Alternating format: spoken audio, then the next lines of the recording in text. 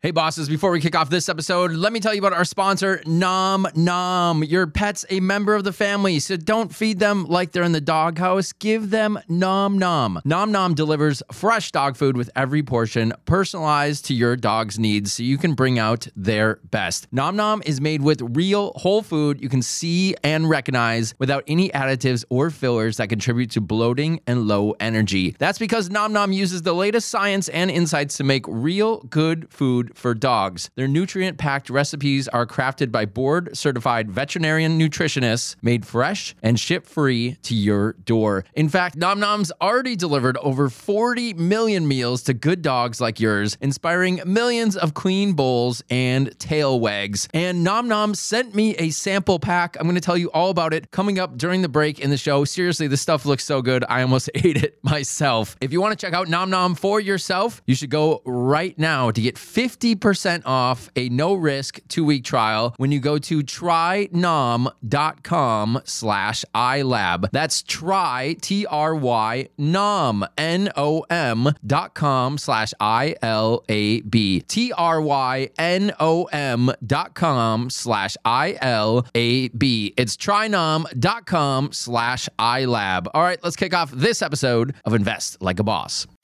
Welcome to the Invest Like a Boss podcast. I'm Sam Marks. I'm Derek Sparts. And I'm Johnny FD. We're self-made entrepreneurs who invest our own money and use modern technology to invest like a boss. Join us each week for exclusive interviews with our network of modern investors, business owners, and multimillionaires to discover new ways to invest our hard-earned cash.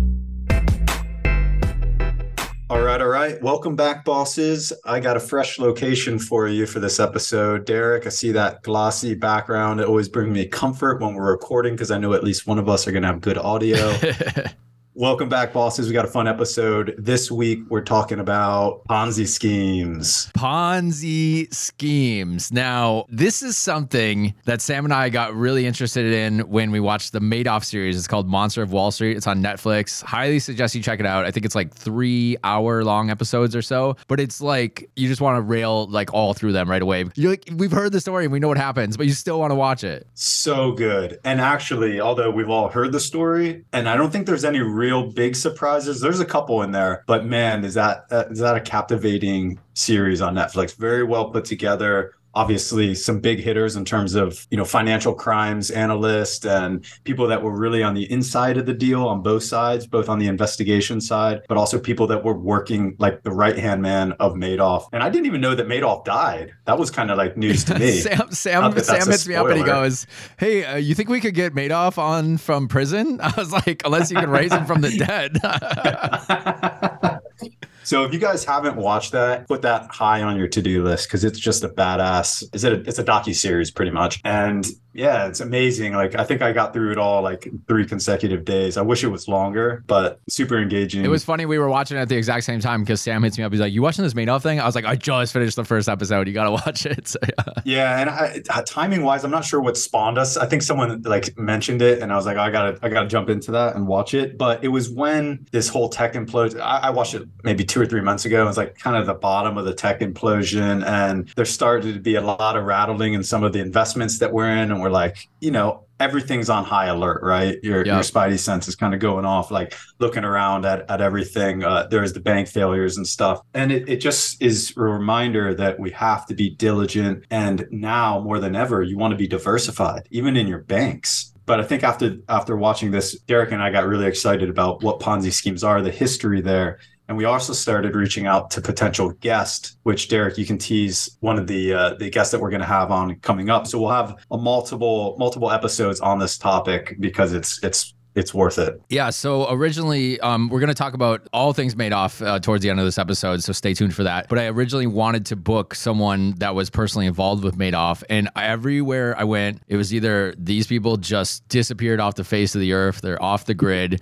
I mean, I had like credible like news sources telling me like they're gone. They live in the woods somewhere in like a cabin, like no Facebook, nothing. They're just done. And then the people that I actually did get to reach, the ones that got back to me said, I have zero interest in talking to the media. I've said my story. I'm done. I don't ever want to talk about this again. So I found that very interesting. So unfortunately, I was not able to get someone directly involved in the Madoff scandal, but we have an advisor to the FBI and a high-level university professor from New York who knows about the Madoff case and a ton of all these other Ponzi schemes that we're going to be talking to on the next episode. He'll help you identify, what is a Ponzi scheme, how to find one, what to do if you're involved in one. Because like Sam said, when the market starts to go sideways, that's when things start to fall apart. You'll notice a common theme in all these Ponzi schemes we're going to talk about is when things were going well in the economy, no one questioned it. Dude, I was just going to say that because reading through these, what we're going to bring to this episode, the top 5 Ponzi schemes of history, one thing you'll notice is when most of them went bust or got found out, right? And that was what year, Derek? 2008, 2009, right around there was the majority of these.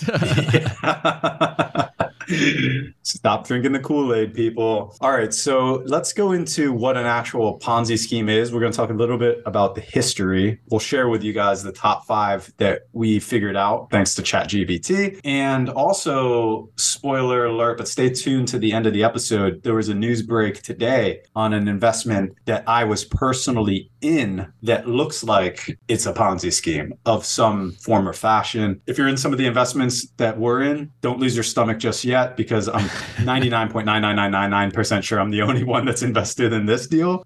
So you're safe. And I also got my money out, but we'll share more on that news at the end of the episode. So far, we're batting 1,000 for Invest Like a Boss episodes that are Ponzi schemes, but not Ponzi schemes. Not Ponzi schemes. Okay. Thanks for the correction, Sam. That could have been a really bad soundbite. I'm going to edit that out. Yeah. All right, crack on, Derek.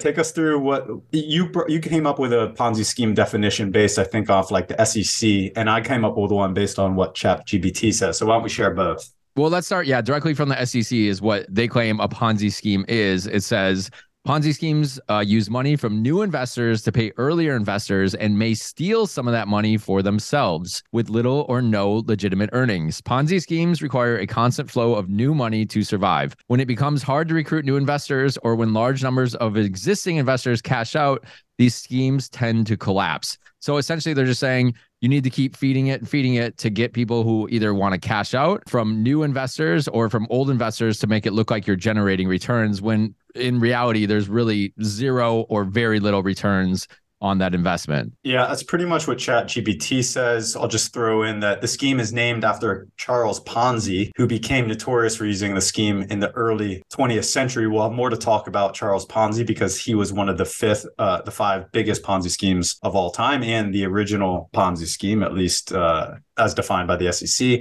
And the only other thing that ChatGPT says I think is worthwhile is that often these Ponzi schemes start off with really high investment returns. And that's obvious to attract new money, to get people that are in the investment, in the scheme, to start talking about it and socializing it with their friends and peers, which brings in new money and so on. So it goes until it doesn't go. Well, let's kick it off. Number 5 is Charles Ponzi. I mean, we wouldn't have the Ponzi scheme without Ponzi, or we probably would have had some other guy, but he was essentially the originator that everyone refers to. Grew up in Italy, and he found kind of a scheme that, what we've talked about this scheme essentially on iLab is a foreign exchange, taking one country's currency into another and generating more money off that. That's how he got the idea to do the Ponzi scheme. No way.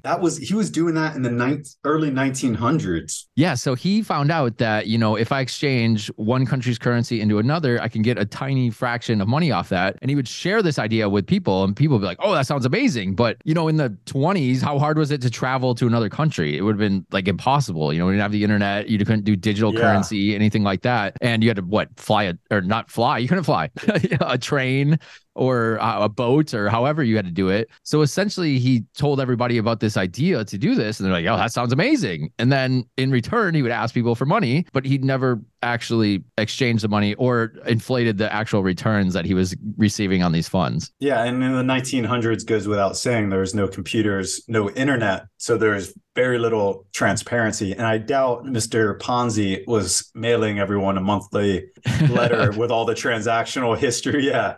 I mean, back then, it must have literally just been like you give him money and then you hope whenever you're able to post him a letter and say, hey, I want my money back a few years down the road, that he sends you more money than you had. But even then, was there even telephones back then? Like, how would you even very, communicate? very early. But yeah, I mean, you probably would have had to pay it. How would you call someone in another country? I don't even know how you do that. Yeah. I think back then it was like pretty much you bought real estate, or you put your money in a bank and got interest, or you own stock certificates. But there wasn't a lot of movement of money. There wasn't a lot of transparency in what you had. And you could have made up any exchange rate. Yeah, I would have just believed you. Oh, okay. $1 is equivalent to 10 Mexican pesos. Yeah. Okay, sounds good. Exactly. Oh, yeah. There really wasn't much of like a live market for things back then. Surprisingly, given all that of the top 5 Ponzi schemes of all time, there wasn't so many more that kind of came in the early 1900s. But, as you see, as we move down the line, like the deals got bigger and bigger because there's more money in the market, more liquidity, et cetera. So more opportunity to raise money. I mean, you could only reach so many people back then, for the whole reasons we were just saying, there wasn't the internet, phones barely, maybe a newspaper ad. I don't know. But beyond that, it would have been hard to get all these people. And just the fact that there's so much more wealth in the world today, too. Yeah. So Mr. Ponzi took what seems like a pretty trivial amount of money, but back then would have been a lot of money. 15 million is what he defrauded investors with in the early 1900s, which I wonder what happened to Mr. Ponzi. Did he just kind of hightail and go live in the Bahamas somewhere? Or do we have any information on that? Oh, here we go. He was deported from the United States and he died nearly broke, but all the way till January 1949. He hung on another 20 years. And guess where he ended up, Sam? South America. Oh, man. Brazil. South America is just loaded with fraudsters, Nazis. Well, it's after World War II, too. Interesting. Yeah, that was kind of the place to go if you wanted to. He went out there and partied with all these ex-Nazis. Yeah, he's like, all right, I did some crappy stuff, but nothing as bad as the Nazis, so they'll let me in. They're not looking for me down here. Right.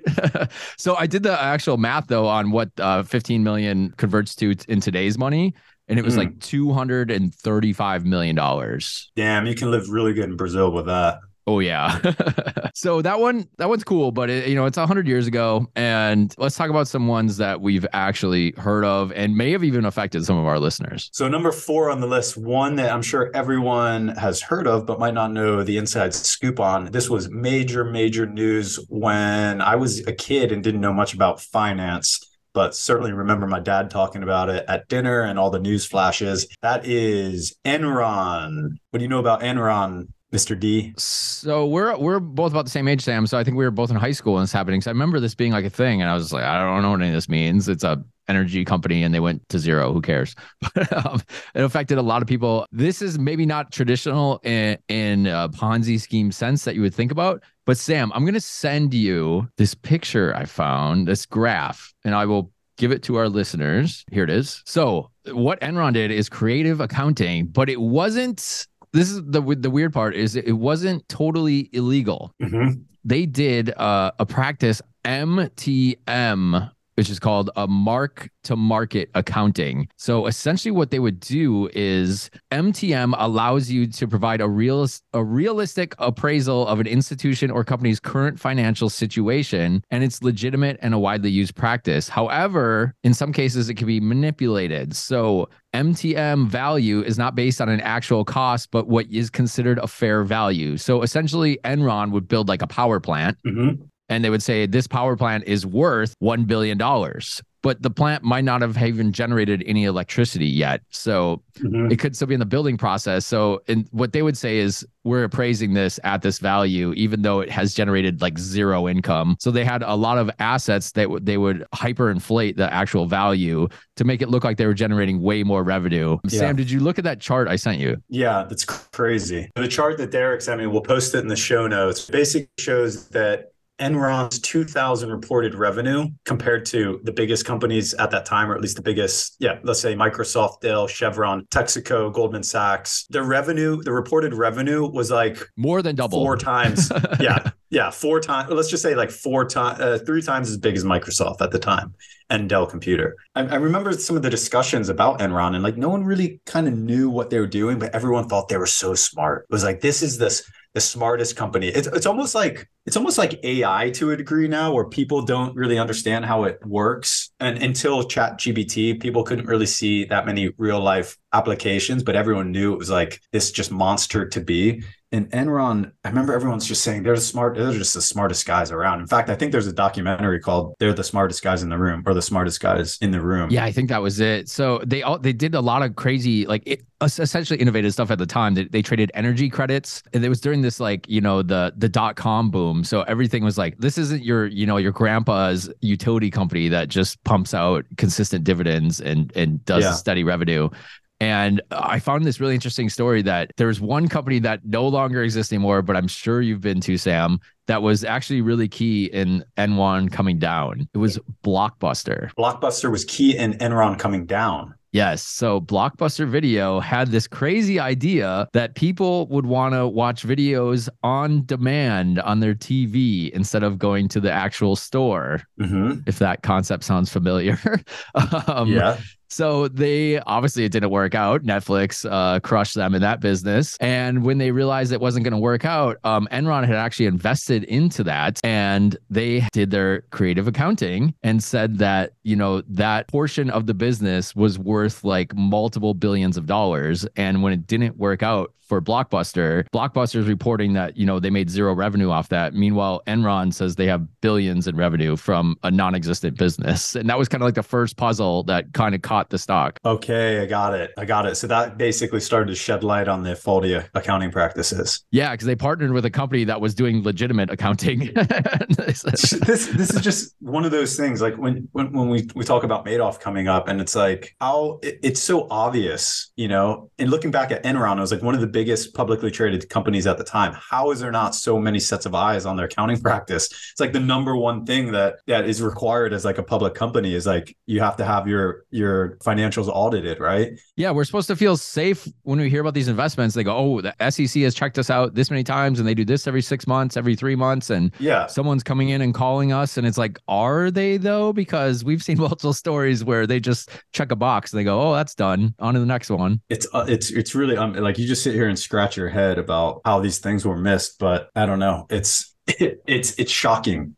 It's shocking. When Enron went bust, and it's not like ChatGPT doesn't seem to be sure if Enron was an actual Ponzi scheme, but I think that's a part of the narrative that everyone will see is like the definition of Ponzi is pretty exact, but then the categorization of these different schemes like Enron's a little flaky. It's like it doesn't purely fit into a Ponzi scheme, but in a sense it was, because it was basically a fraudulent company. Even though they had some legitimate business, they were scammers, they were fraudsters, and they were pumping up the stock price. So they're bringing in new capital, and then existing investors or early investors were making tons of money and getting their money out. And all the new money in got ultimately wiped out because investors lost billions of dollars when Enron imploded. So a lot of early investors made a lot of money, and then the new money in basically got wiped out. And in the meantime, all the executives are getting giant bonuses because it looks like the company is just doing amazing. So they're making millions and millions of dollars just off their potential performance of the stock, because everyone thinks the company is just crushing it. Meanwhile, that bonus money is just coming directly off investors. All right, so that was Enron, obviously a big name in the group. Let's move into one a little bit less known, but higher on the list at number 3, and one that Derek has a personal story about, Tom Petter's Ponzi scheme.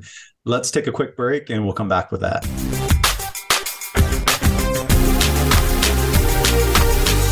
This week's sponsor of Invest Like a Boss is Nom Nom. Now, I don't have a dog yet. I'm in the market very soon, I hope. But I asked Nom Nom to send me some of this dog food so I could check it out for myself. And I'm in Los Angeles. Dogs get treated way better than humans here. So I figured if dog owners would be open to trying Nom Nom here, they're open to trying it anywhere. Well, everyone I gave Nom Nom to loved it. It's real food. You can actually see every single ingredient in there. They don't use any additives or fillers, and that means less bloating, more energy, and happier dog overall. It's super easy to get started with Nom Nom. You just go to their website, you take a quick quiz, and they create a diet specifically catered to your dog. Nom Nom also comes with a money-back guarantee. If your dog doesn't love it within 30 days, Nom Nom will refund your first order. And even better, we got an offer for you to get 50% off a no-risk 2-week trial when you head over to trynom.com/iLab. That's trynom.com/iLab.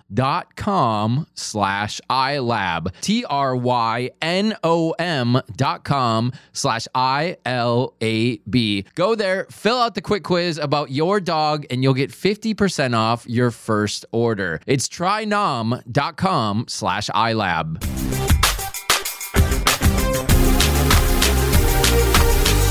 All right, back and with number 3 on the list of the top 5 Ponzi schemes, we have one that I know personally nothing about, but Derek actually has a personal story. Hope you didn't lose money, Derek. It's Tom Petter's Ponzi scheme at number 3. I did not directly lose money, but I do kind of have a personal, like that 6 degrees of Kevin Bacon type thing from Tom Petter's. Okay. He is from my home state of Minnesota. Don't you know?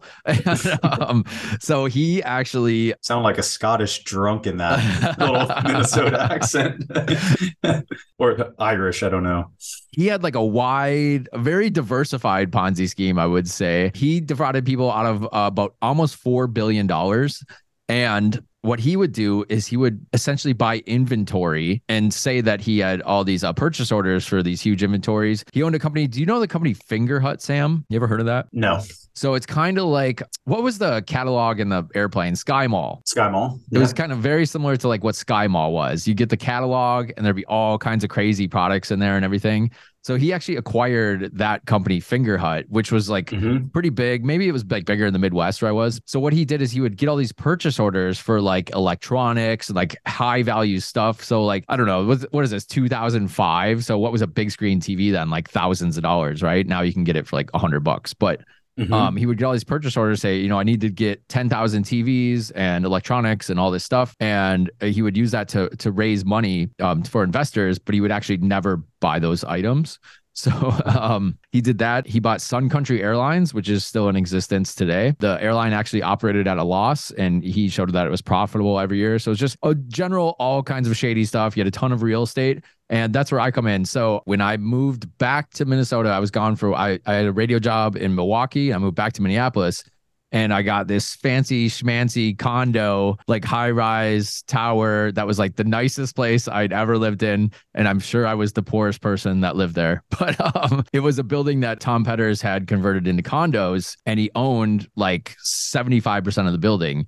So every building has an homeowners association fee, an HOA fee. Well, here's the thing is I was renting it from a single owner, but he owned the majority of the units in the building. And when the FBI raided Tom Petter's organization, they seized all his real estate assets as well. And they sat empty for like 2 or 3 years before, they could do anything with it or sell them off before, while they're doing the trial and all this stuff. So in the meantime, the federal government doesn't pay HOA fees. No. Everyone else remaining in that building had to pay for all those empty units, and everyone's HOA like quadrupled overnight. Oh my gosh, man. So everyone hated Tom Petter's there. Motherfucker. Dude, right? Remember when in 2008, when the financial collapse happened? And I remember in downtown West Palm Beach, they were selling units in a brand new high rise that were originally selling for $350,000, which doesn't seem like a lot of money in today's prices. Right, that'd be a bargain. In 2008, that was like a nice, that was a really nice like 2.2.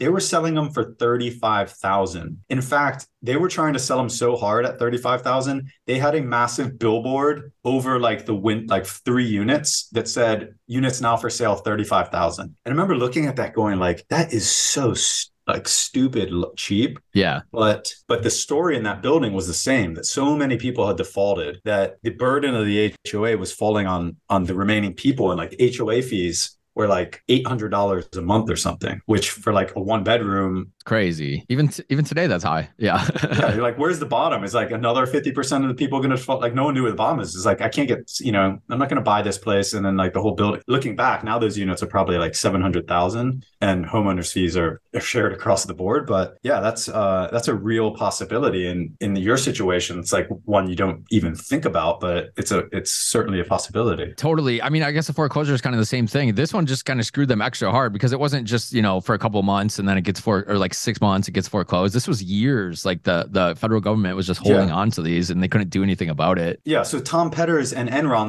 there's a parallel there, right? Where they both had legitimate business foundations. There was some legitimate business practice to them, but in the end, it was fraudulent accounting or funny accounting practices, right? And that's the type of stuff that Sun Country Airlines is still in existence today and it's publicly traded, which I'm not saying anything about their accounting today. Yeah. But, and that's a challenge is like in a due diligence process of going into these companies, you're never going to figure that out as an individual investor. I don't even think you figure that out as a crowd. Like if you have a crowd investing pool, you kind of have to rely on their audited financials and some bigger body. Like in the case of like Enron, and I would imagine even Tom Petters is like the SEC and some of the larger governmental compliance, because you're never going to figure that stuff out on yourself. Yeah. So it said he created multiple shell companies to create false invoices and contracts, which made it appear as if real transactions were taking place. So I guess you're essentially saying that you're buying this inventory from another company that you actually have that's not a real company. So it's the thing that I find crazy about this is the amount of people that they say knew about it is always so minimal. And I'm like, there's no way. This is like hundreds of people. It has to be. Well, when it comes to the complicated corporate structure and accounting practices, like maybe not, because you could be very deep on the inside of a business operationally, but dude, analyzing P&Ls even for like a two-person small business is not real easy. I mean, there's businesses that I'm invested in and that I'm even operational in, and I have access to the P&L. And every time it comes across my email, I look at it for 3 seconds, I get dizzy and I'm like, just write me like a 3-bullet summary, Yeah. I actually wouldn't know if there was fraud going on in that company because the P&L and balance sheet are just too complicated, Right. So it is like, I think you could have a larger organization, given a larger organization's P&L and balance sheet is going to be much more complicated, right? Mm-hmm. So it could be true. Like you could be a very seasoned business person, but not have the ability to dissect a P&L with scrutiny. Well, I think one of their tactics is, which I'm seeing on Petters here too, one more thing before we move on to the next one, is kind of parallels with Bernie Madoff, is they were very charming. It says, I remember like Tom Petters' name before all this happened. Like he was kind of like a local celebrity. Like he was rich and successful. It says he hosted lavish parties, events. He donated a lot of money to charities. And, we hear that with people like, I don't know, even like scumbags like Harvey Weinstein and stuff. Like he would go and donate money to like these women's charities while he's doing these horrendous things to women because they use their charm and like their sales tactics to have a reputation of they're successful, so I trust them. It's kind of a common theme with these guys. Like you gotta trust a guy named Tom. It's like it's Tom Petters. He's at the local golf club. Yeah, there you go. He sounds like a guy that would be at the local golf club. Yeah.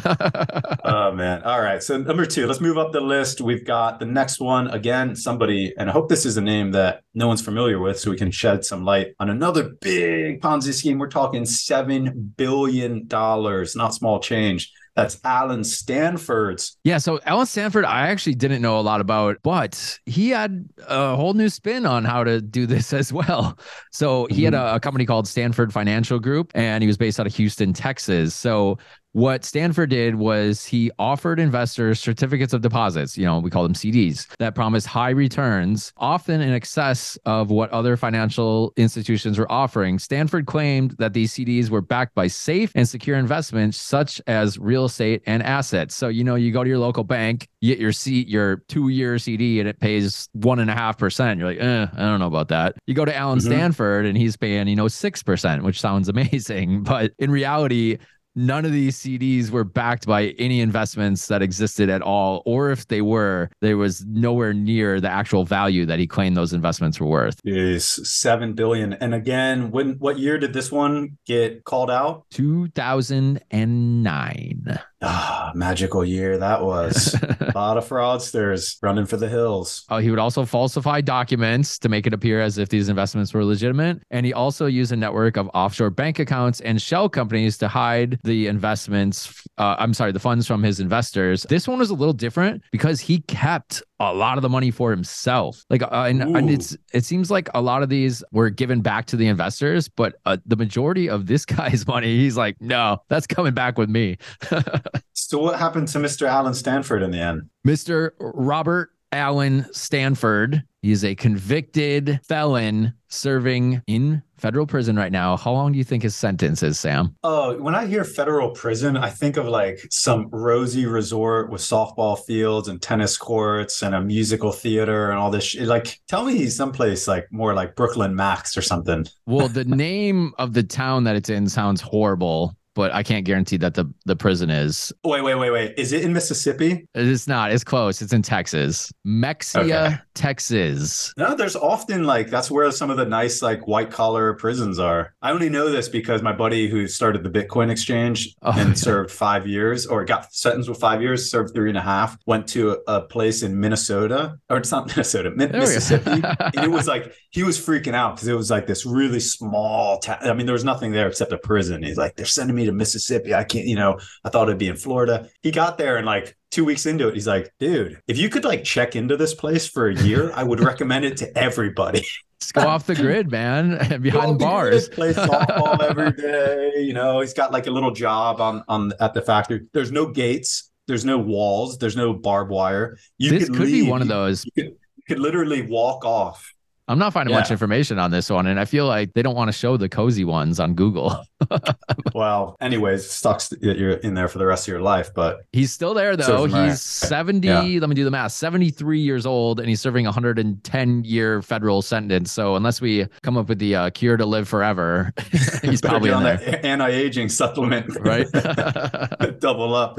All right. So Alan's playing softball. It sounds like he's playing softball in the local league. I guess the only reason we didn't really hear about that, and I guess a lot of listeners may have, but the only reason that we probably haven't heard of that is because even though it was $7 billion, which is just an astronomical sum of money to take from investors, he went down the same year that the number one Ponzi scheme of all time went down, and that was Mr. Madoff, which also was blown up in 2009, and I'm guessing got the lion's share of the media attention. I mean, it has to, though, because this was 10 times the next Ponzi scheme. $65 billion for Bernie Madoff. And the biggest hedge fund of the time, that biggest hedge fund ever, right? Unknowingly, though, I don't think it was weird because he had two segments of his business. If you watch the series, it was in a famous building in New York called the Lipstick Building, and on the top floors he would have his actual legitimate investment firm, which did pretty well, which is why I don't understand that he needed to start a whole separate arm of the business on the 17th floor. Oh, brother, let me bring this back to philosophy, because this was the most just total. When I was watching this, I went into this deep dive of philosophy the last couple of years, and almost all philosophy kind of points to the good and bad within you runs straight down the center point of your heart, and like, it's man and woman's constant struggle through life to always be siding with that. But like, we're born with that kind of natural instinct. If you look through it, you can just compare it in your own life. Like, where's the good? Where's the bad? Like, we're always trying to fight for the good, but the bad stuff creeps up quite a bit, right? And if you read enough philosophy, it's like everyone's kind of alluding to that fact, if not even stating it straight up. And they look at these Ponzi schemes. And I think one of the things that we've talked about is like, there's often a very good element to these people, and then there's like the bad stuff, right? With like Madoff, it seems like they all start off as legitimate, and slowly it just gets out of control. It gets out of control, and I don't think they know how to wind it up. But the people that were close to him or working for him directly, they're always like, he was the most generous person. He was taking care of me and my family. Always gave us big bonuses. Was always asking how we were doing. Showed like a lot of personal care. A lot of times they're often giving very big donors to charity. But when I look at Madoff and I think of that line in philosophy, like the good and evil often runs straight down the center point of our hearts. It's like, holy shit. That was literal in Madoff's sense, where he had one floor that was totally legitimate business practice and was like this pristine office that was like, everyone was just very, very well dressed and everything was like so presentable. You could take it in the sense also of like even like biblical, like the top floor was the legitimate, that's heaven, and then you got hell down below, hanging out on the 17th floor. So yeah, there's all kinds of parallels here. The world was teetering between, right? Yeah, and yeah. So in Madoff's case, it was literal, and then the bottom floor, if you guys watched the series, was like this disgusting cardboard box, no shelves, like it was just. Everything was in disarray. People were in there smoking cigarettes and running this massive scale scam. And like, it would be like an office. Like if you walked in there and you said, I'm going to invest with Bernie Madoff. If his office that he presented to you was that bottom floor, you would never put a dollar in with this guy. Yeah. But also he didn't need it. Right. He didn't need that. He had a legitimate business. He was doing well. He didn't need it to run this scam. And, but like from a psychology standpoint, you can kind of understand it. I mean, I'm not empathetic to him, but I can kind of understand it from a psychology standpoint. Well, speaking of empathy, he didn't show any empathy when he was arrested. He was just kind of like, yeah, I did it, is what it is. Yeah.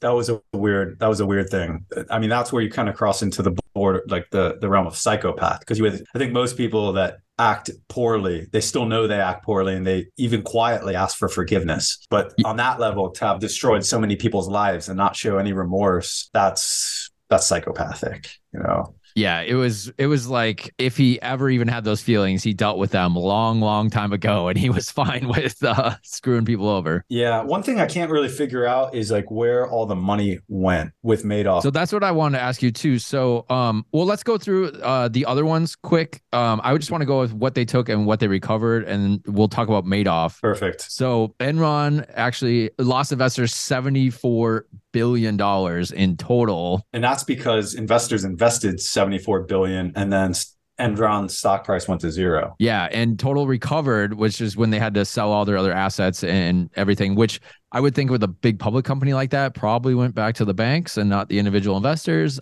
7 billion. So less than 10% of that was recovered. And then you move on to Tom Petters. He took 3.7 billion and recovered from him was about 722 million. So what? Okay. 20% of that?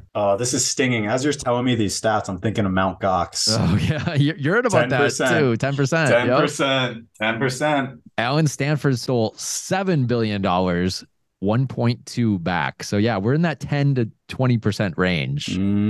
Bernie, 65, like we said, total recovered that they were able to get back was 14.3 billion. Wow. Okay. That's more than I thought. Pretty good chunk of it, I think, because it was so highly publicized. But also one thing I found interesting, which they did bring up in the Netflix documentary, was this firm, which was headed by Irving Picard, who was tasked with, finding all this money and distributing to it. And the whole system was just ridiculously complicated for who gets what. Why does Sam deserve more money than me type deals and shady side deals.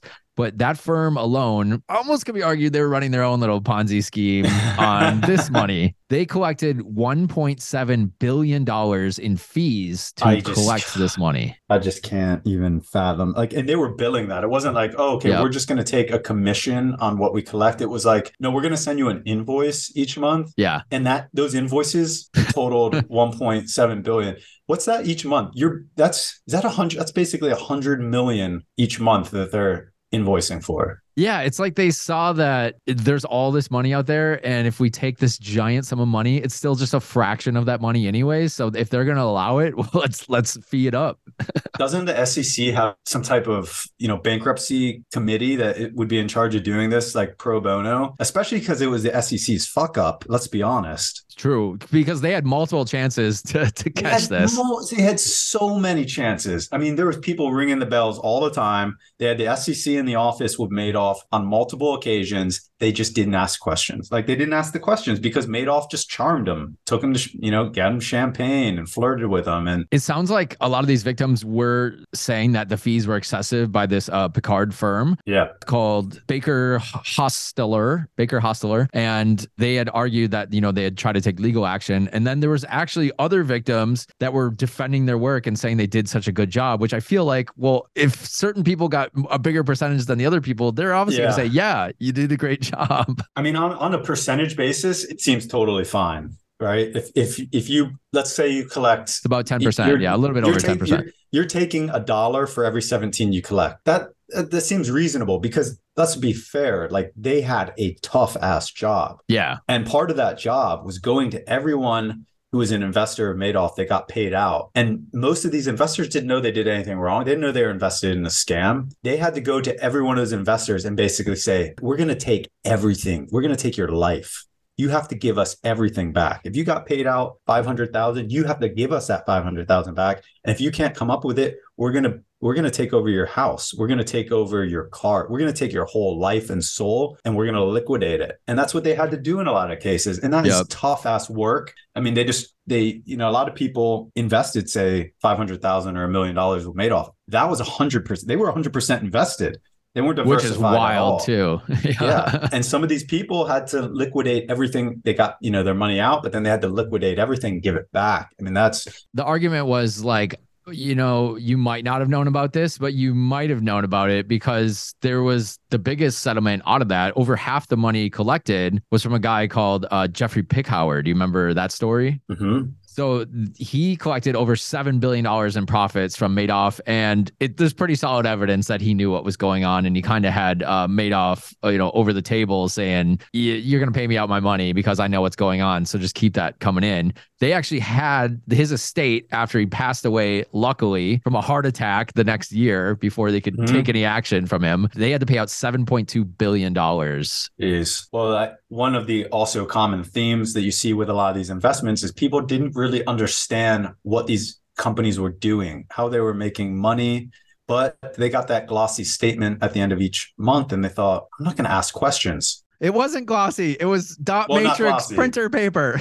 Not glossy, but green. We'll say that. Not glossy, but green. The numbers going in the right direction. And in a lot of cases, when people would question Madoff, he would just say, look, if you have these questions, you shouldn't be invested with me, and I'll give you all your money back right now. Right. Well, what happens then? Everyone just shuts up. Yeah, they go, okay, well, I mean, if he's offering the money back, most of the time they probably didn't take him up on that. But if you put the offer out there, they're like, oh, well, okay, maybe he's legitimate. Well, also people don't walk away from 15 to 20% a year. I mean, it's very difficult to find this type of gains consistently. And especially like Madoff was doing this for years. This wasn't like a 2-year pump and dump. I think it was operating for like at least 10 years before everything imploded. So people had some type of established relationship with him where they were making, what seemed like legitimate returns month over month. And let's give a little bit of face to his method, which was simple. Inner circle, face to face. No. Well, no. Beyond that. The actual method of how he was reporting trades was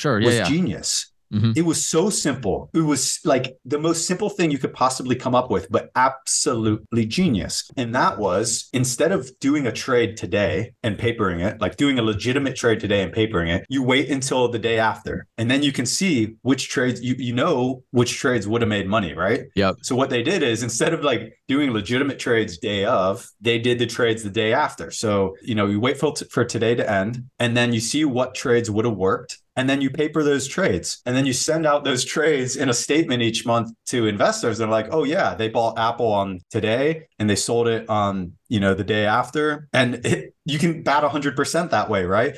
But as an investor receiving the statement, they're like, oh, these guys are genius, man. They bought it on the 17th, sold it on the 18th. Yeah, Apple was up 3% on the 17th. It's so simple, but literally, it's genius. And it's real. It's using real data that is verifiable. So if you're like, okay, they held it for this, bought it here, sold it here, you go to verify that that stock actually did that. Every source is telling you that's what happened. So and really, like, how would you bust, even if that was happening today in some of our investments? Mm-hmm. How would you bust that? How would you, as an individual retail investor, figure that out? You wouldn't. Yeah, you just create fraudulent documents and you say they're from this software or whatever. There's really no way to prove it. You're right. Yeah. Yeah. So I think all that speaks to, like, before we go into a summary, I mean, that's the perfect point to just say, like, and strategically, that's why I'm so diversified, is because I know at some point some of these are going to A, go bust, something's going to be a scam of some sort. And I try not to have too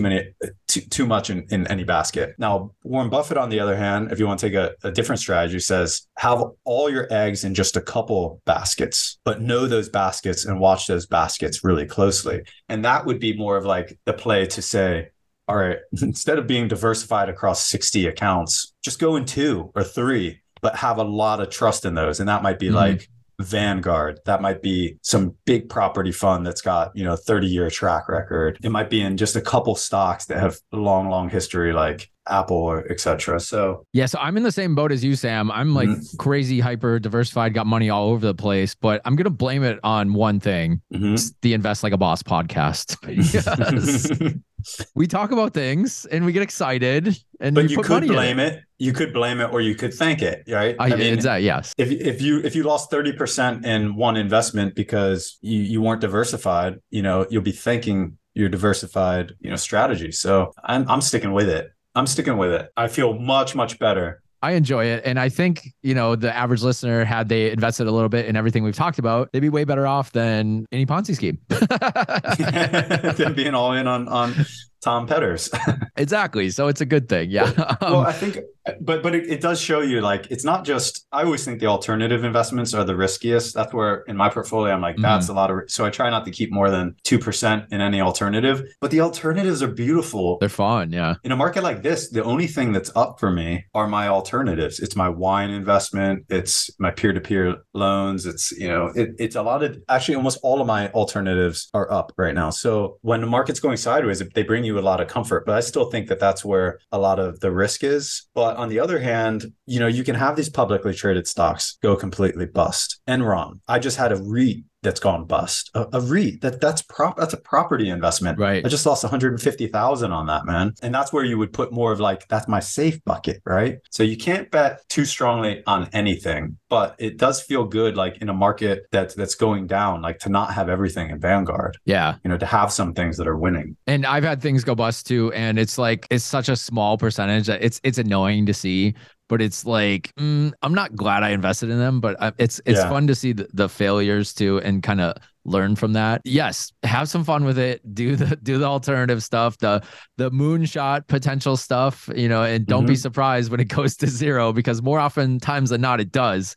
But we've always preached that the principles and the basics, that your bulk of your money should be in those safer investments. But have some fun, dip into this other stuff. Have those lottery tickets. We're gonna have a lot more to talk about the Madoff. Again, if you haven't checked out the series, Derek, what's it called again? I forgot. Bernie Madoff, the Monster of Wall Street on Netflix. Monster of Wall Street. Check it out. We're going to have more to talk about on an upcoming episode where we're going to investigate financial crimes, some of the new schemes to look out for. Obviously, there's a lot to talk about with cryptocurrencies and where they sit with this concept and definition of Ponzi scheme. Yeah, I think this episode made me a little bit more thoughtful of investments that I'm in and looking at. And I think it's a great reminder for everyone just to take caution when they're getting into new investments, and also to go back through their portfolio now with a little bit more scrutiny, because this is that time. If you think most of these Ponzi schemes were busted up in the year 2009, we're in similar times now. And every day that we go by in the sideways market with rising interest rates, there's more and more shakeups. So take a look at your portfolio, review it with some scrutiny, and think about what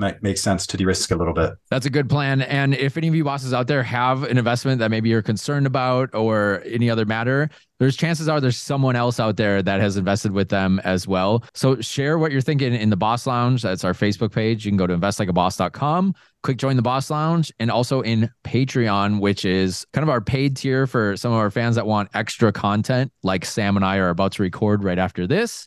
You get special little bonus episodes. Our full quarterly updates are in there. Those are always fun. And we're posting in there at least a few times a week. There's so much extra stuff that you can access, and it's just $5 a month. So if you'd like to show your support for the show that way, we really appreciate it. But if you don't want to pay money, we're totally cool with that. The only thing we ask for that is you leave us a review. So whether you're listening Spotify, Apple Podcasts, whatever it may be, 5-star reviews really help our show grow and we can get these amazing guests like we've been having this year. I mean, 2023 so far has been some awesome guests, and it just really helps when we can share that you guys are interacting with our show and giving us good ratings and legitimizing that our show is actually worth a listen to these potential guests. So if you could do that, we really appreciate it. 5-star reviews, or check out Patreon at investlikeaboss.com. Yep. And at the beginning of this episode, I know we talked about, or we teased rather, discussing the Ponzi, I'll call it a Ponzi scheme, property investment that I got involved in down here in Phuket. I just posted something in the Boss Lounge about that. Let's save the commentary for that for the next episode that we're gonna have on Ponzi scheme topic. I think we covered a lot here, but that is some good material and another cautionary tale for our listeners. Well, you're leaving me on edge too, Sam, because I don't even know about this. So I guess we all have something to look forward to in the next episode. We'll see you bosses next week. Thanks for listening to the Invest Like a Boss podcast. Join our mailing list at investlikeaboss.com to get exclusive access to our insider investment portfolios and our private members forum. If you enjoyed this episode, please subscribe on iTunes or your favorite podcast app. Tell your friends and leave us a review in the iTunes store. It helps more than you know. See you guys next week.